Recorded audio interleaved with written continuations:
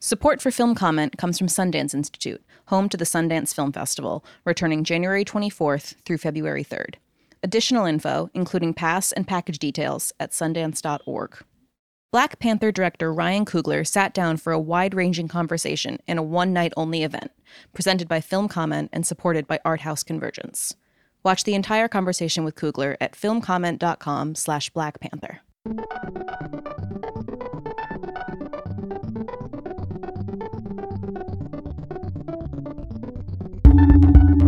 Welcome to the Film Comment podcast. My name is Nicholas Rapold, and I'm the editor-in-chief of Film Comment. Our last Film Comment talk of 2018 happened last week.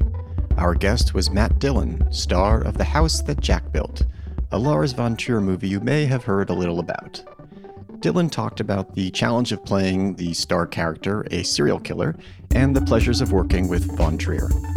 The talk took place at the Film Society of Lincoln Center and was moderated by my colleague and a superfan of the film, Maddie Whittle, in the Film Society Programming Department. Please note that at one point a film clip was played, and just so you know, it's a scene where Dillon's character is talking to a clueless police officer at a house where he has just murdered someone. The House That Jack Built is an IFC Films release. Let's listen to the conversation.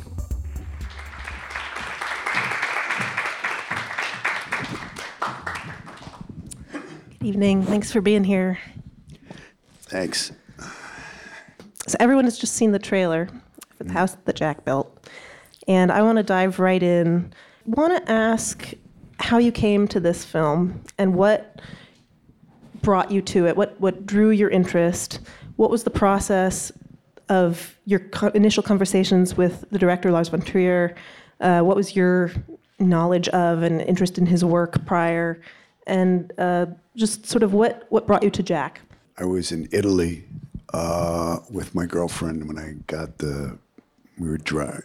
I don't remember exactly when I got it, but I remember when I was reading it because I was driving. She was driving. I wasn't reading and driving simultaneously. And it was definitely the most kind of unusual script. I'd never read a script that was quite like it. And I'm talking about just in the style and the way in which it was written. It was very evocative, the way a novel is, but it wasn't a novel. But often scripts tend to be a little technical, and they're not as enjoyable reading. But this was really, it was really a world in and of itself that I was drawn to. And we were driving along, and I was reading through the script, and I started to laugh. And she said, "What are you laughing at?" And I said, "Well, this guy just ran this woman over with his van." And I said, "Well, yeah, I guess you'd have to have read the script to know why that was funny." So then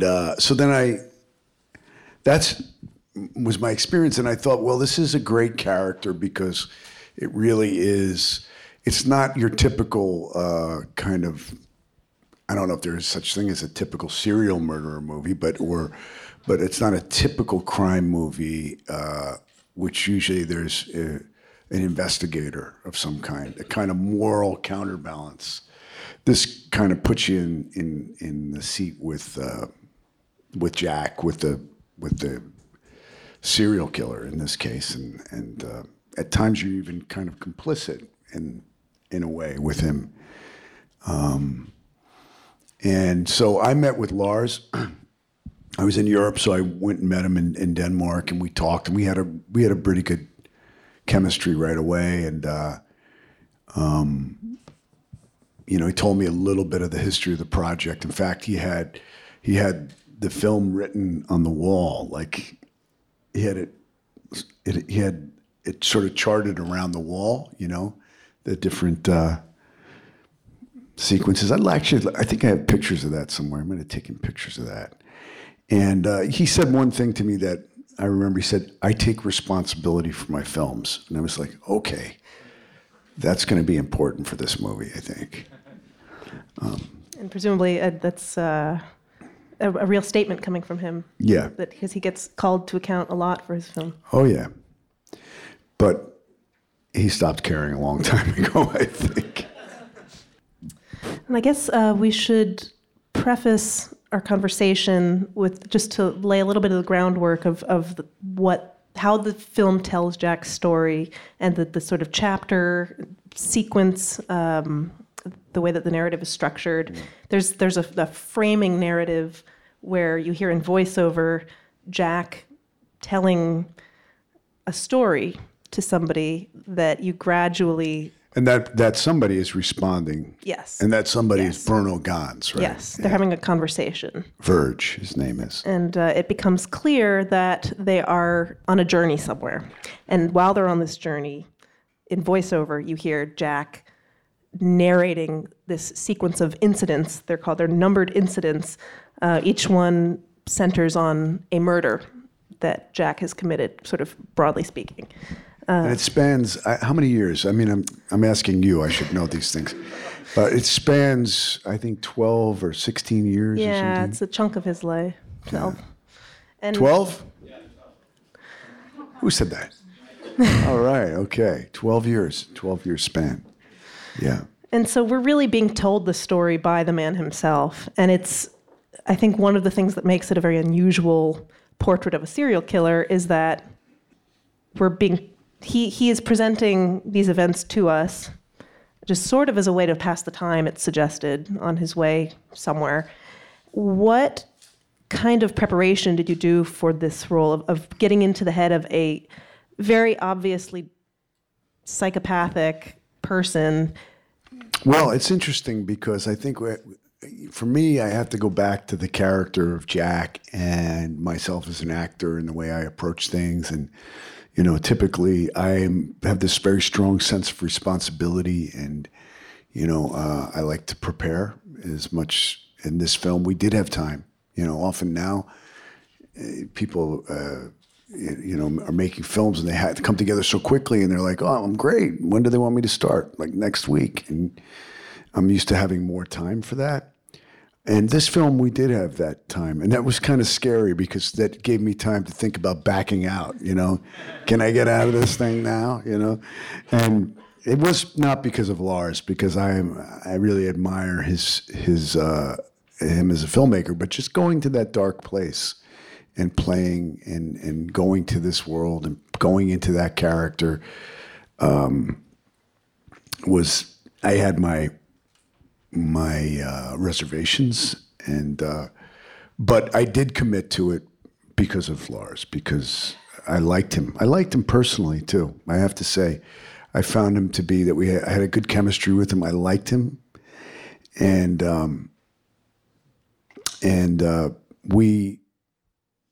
I think the thing that, in talking about preparing for this movie and this character, really was something. I think at the core is all about freedom, and I think that's why Lars is a great filmmaker. Is the environment on the set was all about freedom to fail, to try things and maybe not succeed, but that we can do it again. And so, we never rehearsed, and I don't mean we really truly never rehearsed.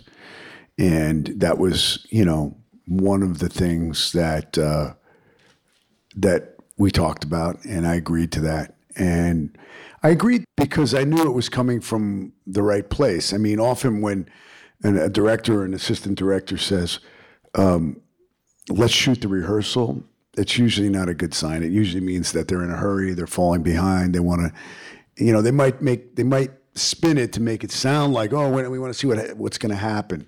But in the case with Lars, when we would be on the phone before, months out before we started shooting, and we'd get into a place where there was some sort of miscommunication or misunderstanding about what was going on, and we were having a debate about something. He'd say, when we're on the set filming, that's when we have to stop everything and do just what we're doing right now, which is to have, the hell with it. Let's just That's the most important time to do it. And it's so counterintuitive to what most people say, oh, I'm really glad we got this conversation out of the way now so we don't have to deal with it when we get on the set. With him, it's the opposite, you know? And so the fact that we didn't rehearse, and sometimes we were doing like 6 pages of dialogue, long sequences, long scenes, was a little bit, something that I'm not really used to. And I'm not used to cooperating with that kind of thinking. I'm like, hey, this is for us. This is for us actors. And I think the camera department feels the same way. However, that's precisely why we do this, right? Let's see what happens. Let's really see what happens. And that was great because for me, all my schemes and ideas and plans and ideas about how I'm going to, create this, they go right out the window, and I'm forced to stay in the moment just to be there. And it's really great.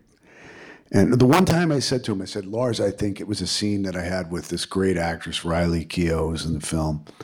And I said, I think we should rehearse this because it was a very physical scene. And he goes, okay, can we do one like that after we do one without a rehearsal? So I said, okay, all right, let's go. Come on, let's do this. You mentioned you have had some reservations about sort of what it would require to get so up close and personal with such an evil character. It's an unsettling experience to watch the film because you are so up close and personal with such a terrible person. And no, Jack. There's a way that Jack gets under your skin, and I wonder what the reality of playing him felt like, and in your relations with the other actors, and was it what you anticipated? Well, yes and no. I mean, what I liked that and I felt one of the reasons I took the job, I didn't do this film because I want to do a movie about a serial murderer or something. I did it because I wanted to work with somebody who I thought was really creative and a group. He's got a great crew.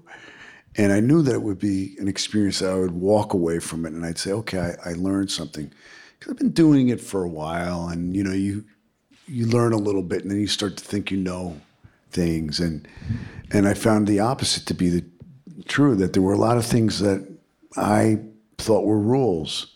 And those rules are not necessarily rules at all. They're just, the rules are meant to be broken, And so I don't know. What was your question? I'm sorry. I just kind of got lost. How did it feel? Yeah, how did it feel? Well, there were days that were very difficult. And I don't know how many people have seen the film or not, but we have some people here who are, oh, that's good. You came to this talk afterwards. I guess you want an explanation for this.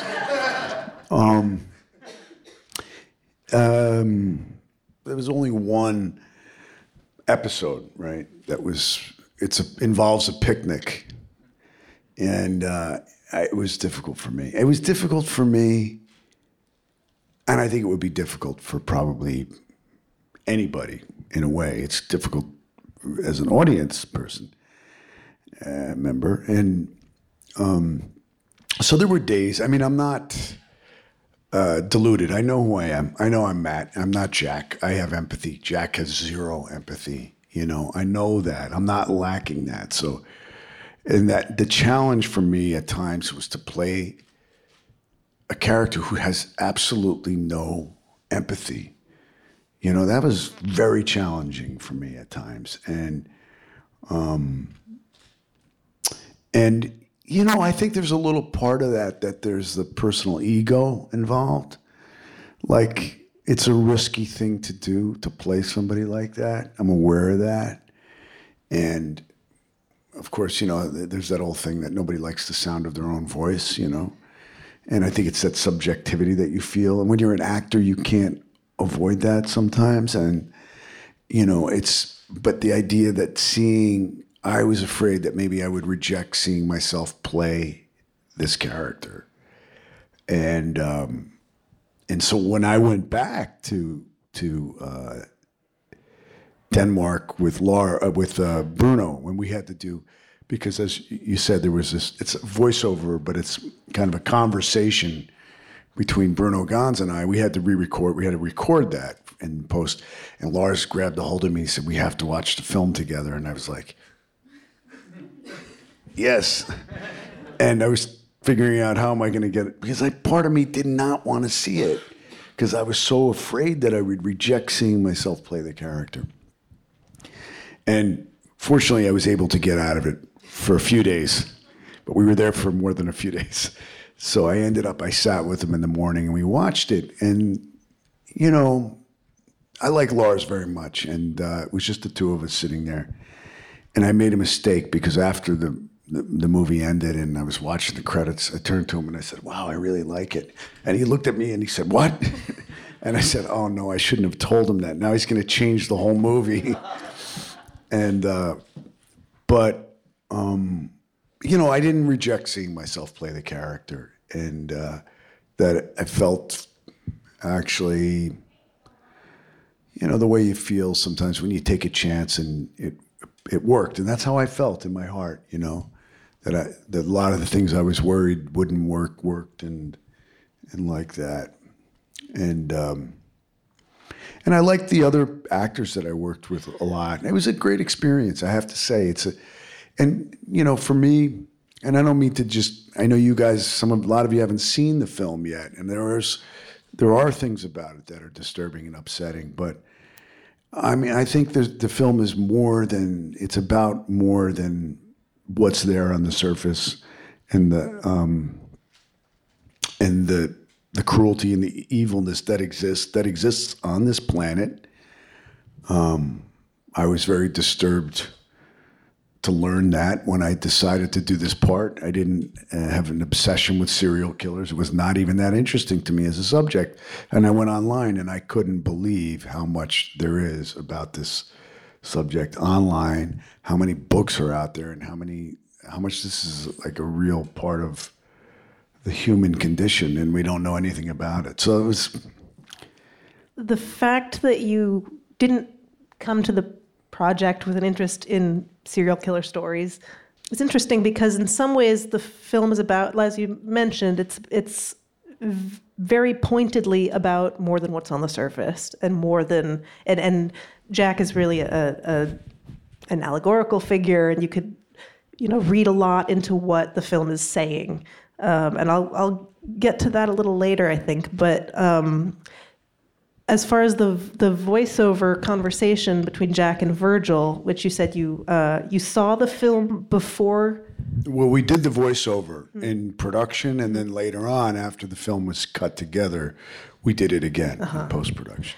And I think that the sort of philosophical ruminating that the two of them go back and forth with in their conversation sort of is a guide in many ways of how to sort of read what's on screen, the scenes, the episodes as they play out. Was that something that was on your mind a lot? Were you thinking in terms of the bigger meanings and the philosophical subtext, or? Well, there's a lot of stuff in there that really is Lars's own musings about it that are in that way. I don't even know that I'm playing Lars, although he did say it was the character closest to himself, except that he doesn't kill people. He said that. And, you know, but some of that stuff was like, it is Jack, and that Jack is this compulsive, obsessive guy, but he has this sensibility. He's a failed artist. He's an artist, but he's a failed artist. And, you know, he's an architect. He's a frustrated architect.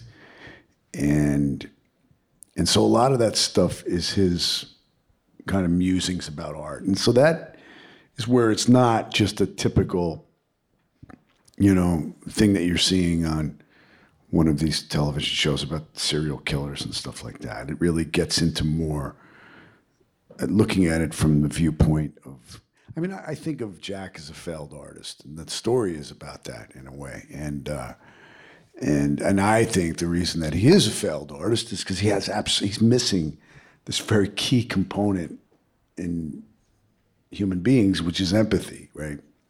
It's a very good film that I liked called Odd Man Out by Carol Reed. And there's a great performance in it by that actor. And he's an artist who, oh, you know what? You'll have to see the movie. I'm not going to try and do this. Yeah, right? Great film, yeah. Go see Odd Man Out. Odd Man Out, one of my favorites. So I want to take a moment. We have a clip to show, so we'll run the clip, and then that'll, I think, give those of you in the audience who have not seen the film yet maybe a little more sense of what we're talking about and give sort of some more context for our conversation. So we can roll the clip. I love that scene. I think there's a lot going on there. And I should have prefaced it, I realized, with a little bit of context, just to say that I don't think it's giving too much away to say that Jack has just killed the woman who lived in that house and for various reasons is still sort of on the scene of the crime and He can't leave because he has OCD and he keeps thinking maybe So he's been back and forth into the house several times to clean up the crime scene, but there's never anything there every time he goes back. And so even when the police come, he still can't get himself to leave. And I think it's a really brilliant scene as an encapsulation of Jack and the way that he is having fun with the cop, but also seems to be very serious about it. Well, I think at a certain point he realizes that, I mean, the interesting thing is the first thing he does is he puts his hands against the van because and it's out of context because you haven't seen there's a whole long sequence that happens before that. And he puts himself against the van because he thinks he's going to be arrested.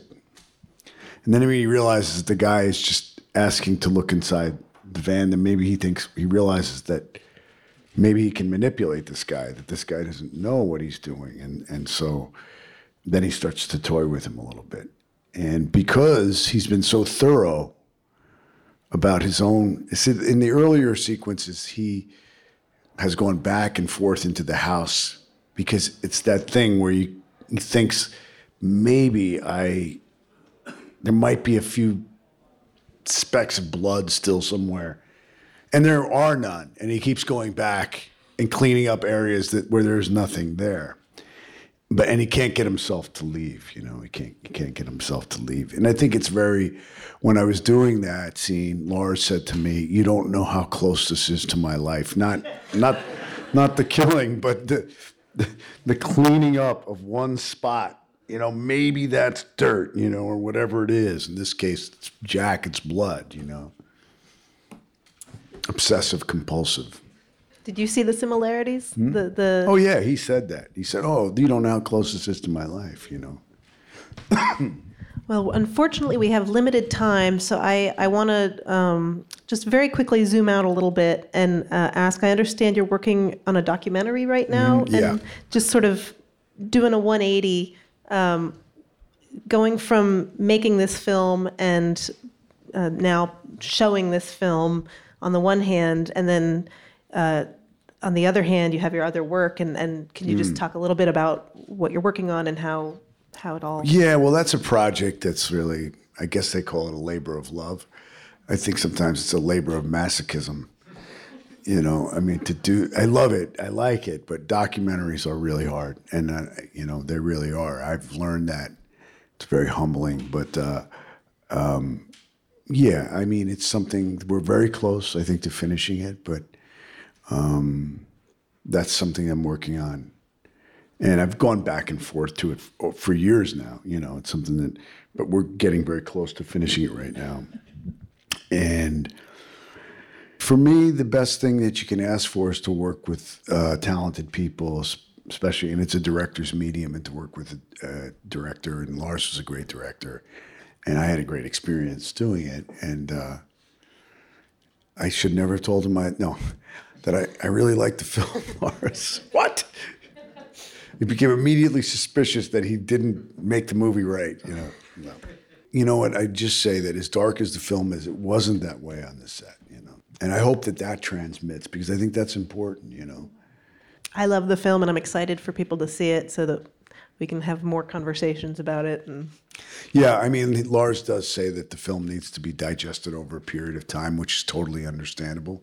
So, like, doing the Q&A after the movie is always tough because, like, people are like, well, what can you say about the movie that wasn't just said about in the movie, you know? Yeah. Well, on that note, unfortunately, I think we have to wrap up. Thank you, Maddie. So thank you so much. Thank you.